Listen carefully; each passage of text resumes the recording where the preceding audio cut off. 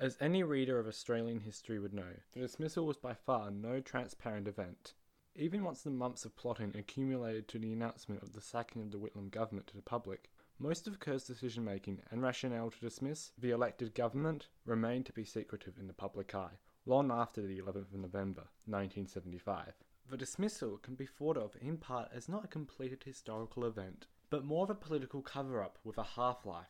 Over the years, details have emerged revealing Kerr and others' roles during the constitutional crisis. It took several years for the truth to surface that Fraser did convene with Kerr before Whitlam was handed the letter of dismissal. It took 37 years to service the role of Chief Justice Sir Anthony Mason, and until a few years ago, the details of the palace connection with Kerr was unbeknownst. Today, we are very generously and luckily joined by Australian author and researcher Professor Jenny Hocking. Jenny Hocking's initiative and research skills were actually the reason why we know about those last two secretive aspects about the dismissal. She is both acclaimed in her fields of author and research professor. She received the Discovery Outstanding Researcher Award. She is a fellow in the School of Philosophy, Historical and International Studies. She is also a fellow in the Academic of Social Studies in Australia. As well as being an accomplished professor, she is also a well-established author. Her work has received recognition from some of the highest honours there is in her field. Her book, Gough Whitlam Volume 2, His Time, won the Father Barbara Ransom Award in 2004 and was shortlisted in the Prime Minister's Literary Awards in the Australian History category, and the National Bibliography Award. Jenny Hocking has not only had a very impressive resume, but an inspiring one too. Her work has allowed us to understand Australia's greatest constitutional crisis from another perspective that was unbeknownst to us. On top of all of her impressive work, she was also a really lovely, kind and easy person to talk to. So, without further ado, here's my recording interview with Miss Jenny Hocking. Please enjoy. Just last year, you took the National Archives of Australia to federal court, seeking to overrule the embargo lasting until 2027 on the Palace Letters. The court ruled that the Palace Letters are personal and are not for Commonwealth's records, and as well as coming under the Archives Act, accordingly they are to stay closed until 2027. Could you please explain to my audience what the Palace Letters are, how they pertain to Australian history, and why their release still matters today? Thanks, Henry. The letters are letters between the Governor-General Sir John Kerr and the Palace, but largely the Queen and her private secretary, with the Queen and her private secretary, and they cover the period leading up to the dismissal of the Whitlam government by Sir John Kerr and the weeks immediately following. There's a particular bundle which we'd asked for, which are separately labelled in the archives and are clearly what we've been calling the Palace Letters, but the conditions that are put on those letters actually relate to all of the Governor-General's correspondence with the Queen for his entire period of office. So even though we're asking very specifically about the ones that relate to Sir John Kerr's thinking and planning and options as he moved towards the dismissal, in fact, this embargo covers all of his correspondence with the Queen. And I should point out that the embargo, even though the embargo, as you say, can be lifted after 2027, that's only a possibility. They can't be released before that date, but equally after that date, they still need the approval of both our Governor-General's official secretary and the Queen's private secretary. So the situation is that if the Queen's private secretary doesn't give approval for their release, even after 2027, they'll remain embargoed. So effectively, the Palace Letters are under a potentially indefinite embargo. We're entirely in the hands of the Palace, Buckingham Palace, as to whether we can see them. Now, in answer to your next part of the question, why does it matter? It matters because these are communications between the absolute highest level of a constitutional monarchy. That is between the Queen and her representative in Australia at the time in which her representative in Australia was moving to remove an elected government. So there's absolutely no doubt that these documents are critical to our history. They're a critical descriptor of our history, and even though we were unsuccessful, as you said, in our court case trying to have access to those letters, all of the judges, including the two that did not go in our favour, we had one judge that was in our favour of the three, but all of the judges have accepted that it's clear that those records relate, in their words, to the history and government of Australia. And that really sums up why, in my view, they're so critical.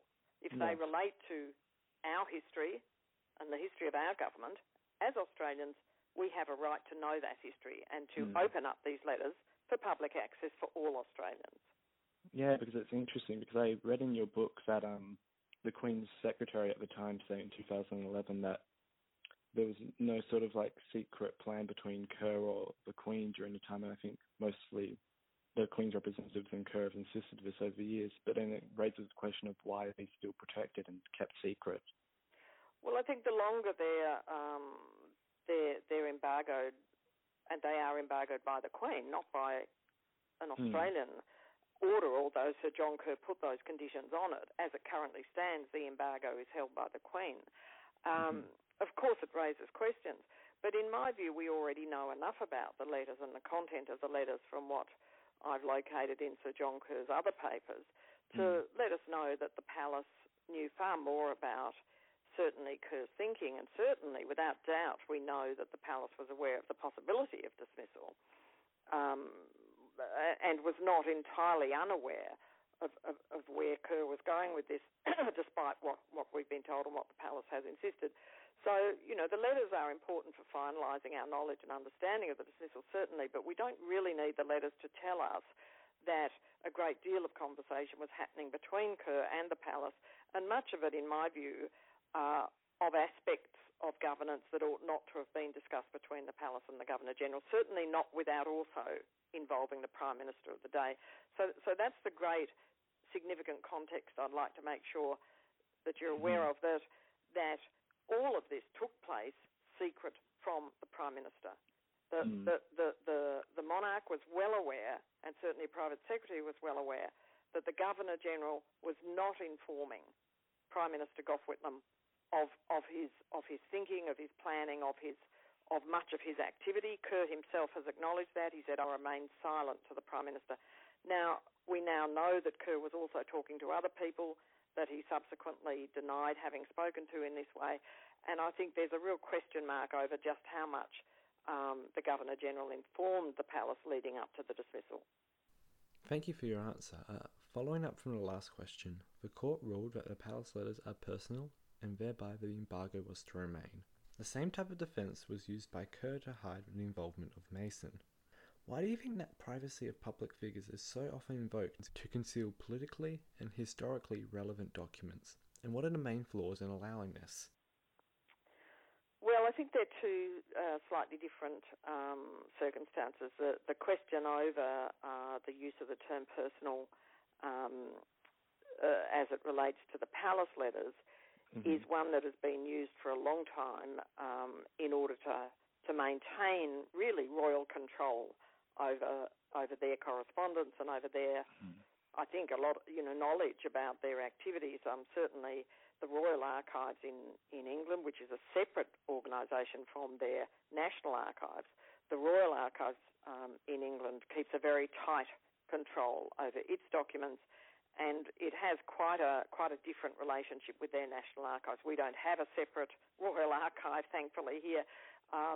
But what we have here is an attempt to sort of create a parallel situation where we control the Royal Archives at the whim of the Queen or the monarch, even though we don't ostensibly have any separate holding for it. But in England, the Royal Archive can actually metaphorically reach into the National Archive there and take documents, even ones which have been released for public access, and make a decision that they are in fact to be considered royal personal archives. So they have great control. I mean, you may be familiar with Julia Baird's relatively recent work on Queen Victoria and the story she tells, which is a very common one for researchers, of the great difficulty of getting access to what the Royal Archives deem to be personal records of letters to and from Queen Victoria going back, well over a century. So they are tightly held, they are tightly controlled, And the word personal has a slightly different connotation in that sense because it relates to the personal aspect of the royal family. So, the royal family and the monarch have two. It's almost like a split division of functions. There's a public function, and of course, then there's a private family involved there. So that's a different issue, I think, and it certainly was a different legal issue from a desire to keep private records of involvement of key individuals in Kerr's activities. And that, to me, is one of the really startling things of the uncovering of the history of the dismissal. I would have to say that nothing surprised me and to some extent really concerned me, disturbed me, than the clear intention and deliberation to keep secret the role of key prominent individuals such as Sir Anthony Mason from the Australian public. I find that, in the true sense of the word, quite shocking. I interviewed Sir Anthony Mason, whose role was not known for 37 years. I did interview him before I revealed what I had found in Sir John Kerr's papers, and I asked him, in the interest of history, to speak on the record about the dismissal. He always refused to, and he refused to then. He said, "I owe history nothing." Now, nothing could have disturbed me more than that response.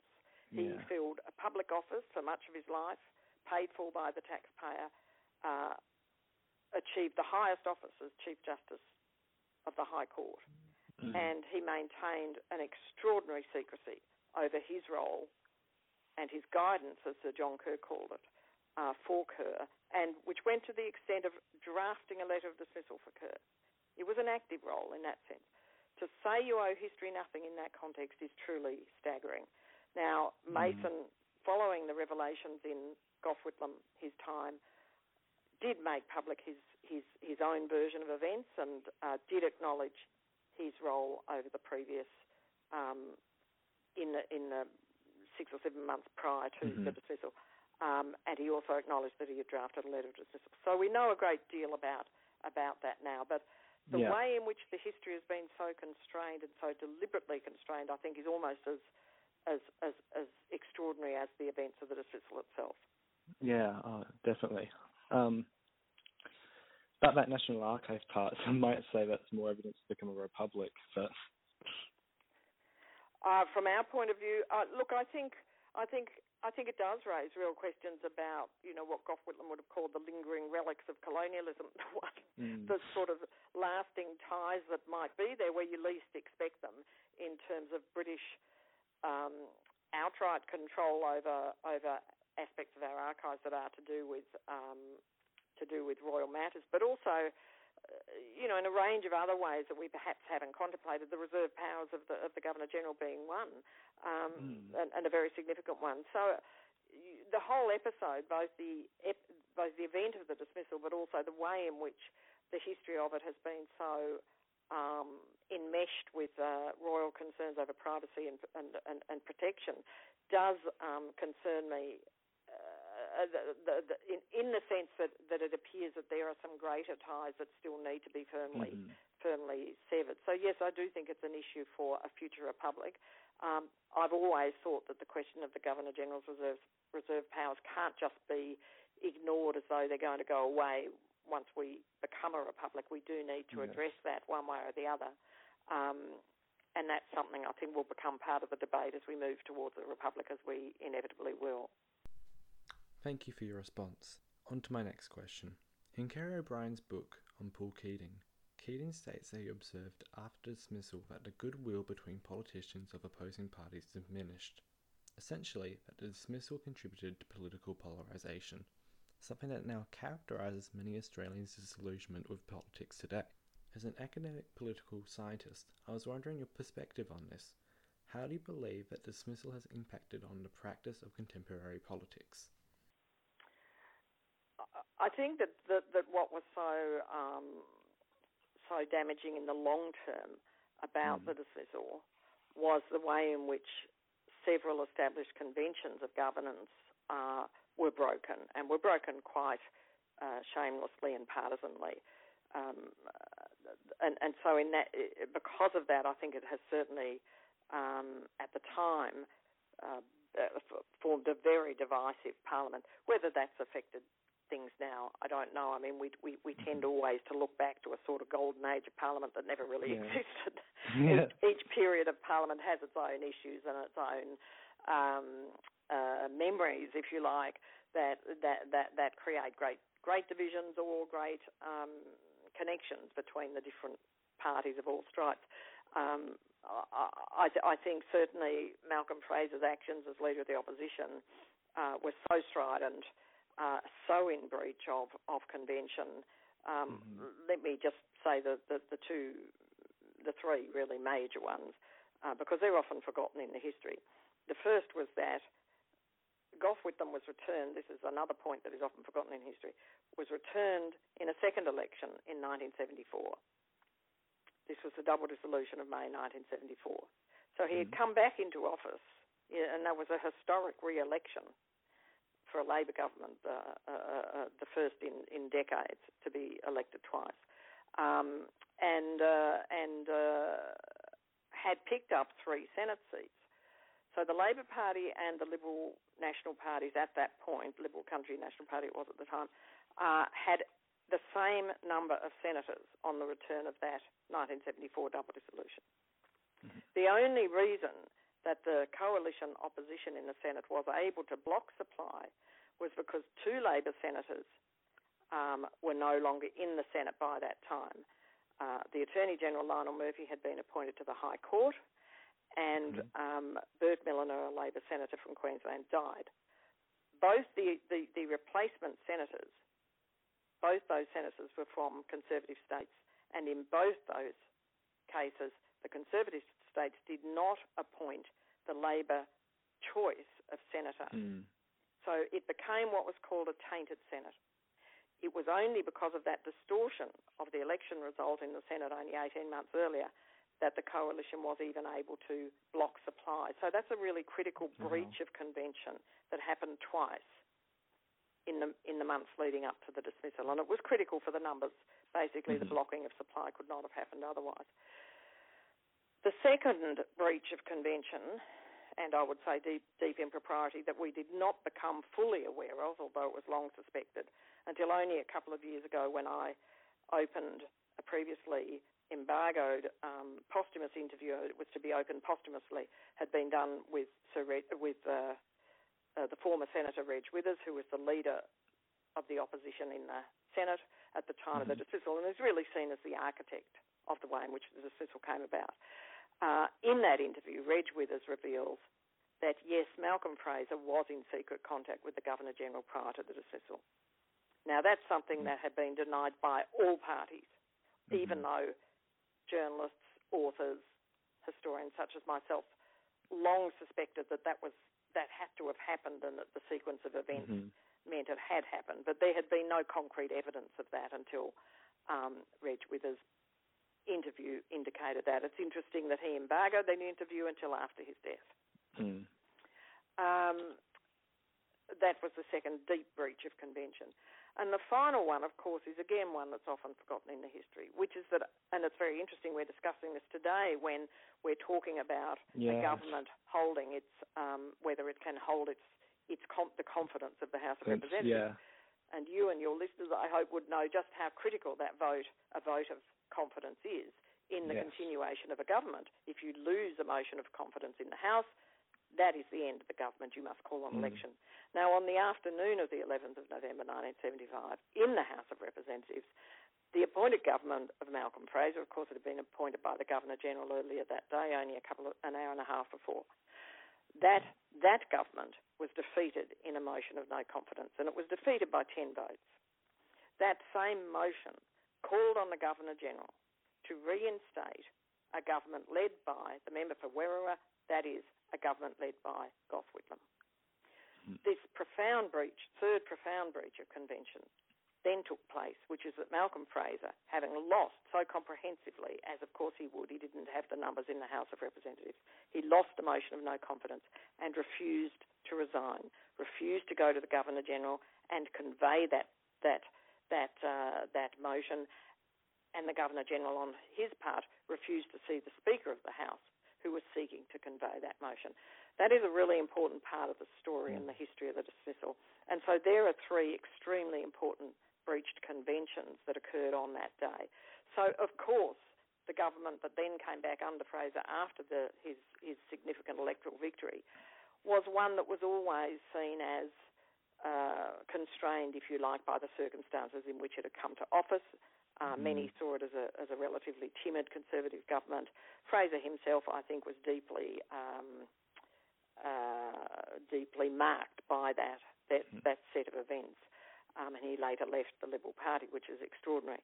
But certainly it was a very divisive, enormously divisive Parliament that they came back to, that Gough Whitlam came back to, a very damaged one and really a very tragic one. I think for all of the key protagonists, Malcolm Fraser, Gough Whitlam and John Kerr, it was a terribly sad few years that followed, particularly for Sir John Kerr. Well, thank you very, very much. That was very generous of you to do this interview. And it's great been my insights. pleasure, Henry. Oh, thank you. Just one last question. I know that I read an article just before beginning the interview of the decision on Friday of the court to keep the Palace letters stayed with the embargo and not release them. You said in the article that you don't have any plans, or you won't talk about any plans to go forward with the Palace letters until you hear the judgment down from the judges. I was just wondering, what would you recommend for my listeners if they can do anything to help, and myself, with the Palace letters right now? Oh, well, it's excellent that you asked this question. We have a Chuffed crowdfunding I was going to mention that at the campaign, and this would be a great deal of assistance because as we're considering whether to go forward with an appeal, of course, every stage of appeal is relatively expensive, and in my view, this points to a need to actually amend the Archives Act to allow challenges through the Administrative Appeals Tribunal, but that's another issue. However, we're seeking a target that we've not yet reached, so any support, tiny, medium, large, whatever people feel they can give would be greatly appreciated. The Chuffed site is called Release the Palace Letters, and we do have a wonderful pro bono legal team that has worked throughout on this, all of it pro bono, and obviously it could not have possibly taken place without that extraordinary support from all of the legal team involved. So any support that your listeners might be able to give through the Chuffed campaign site would be greatly welcome. And, of course, any encouragement, support, whatever further down the track, if we move towards perhaps a political solution in terms of seeking permission of the Queen, which sticks in my craw a little bit, but if that's what it takes to seek to open the letters, I think all support for that move later down the track would be appreciated. But right for now, I think we've got a legal process that we need to see out. Whether or not it goes to the High Court, we haven't yet determined. I'll put the link to the website where you can put your donations in the show notes if any of my listeners are interested, and I highly encourage you to do so. Thanks very much, Henry. Thank you for tuning in to the interview. I thank Jenny Hocking for replying to my emails and giving the insightful and informed interview she did. Next episode, we'll be going back to the past, look at Fraser's impact on the dismissal. Until then.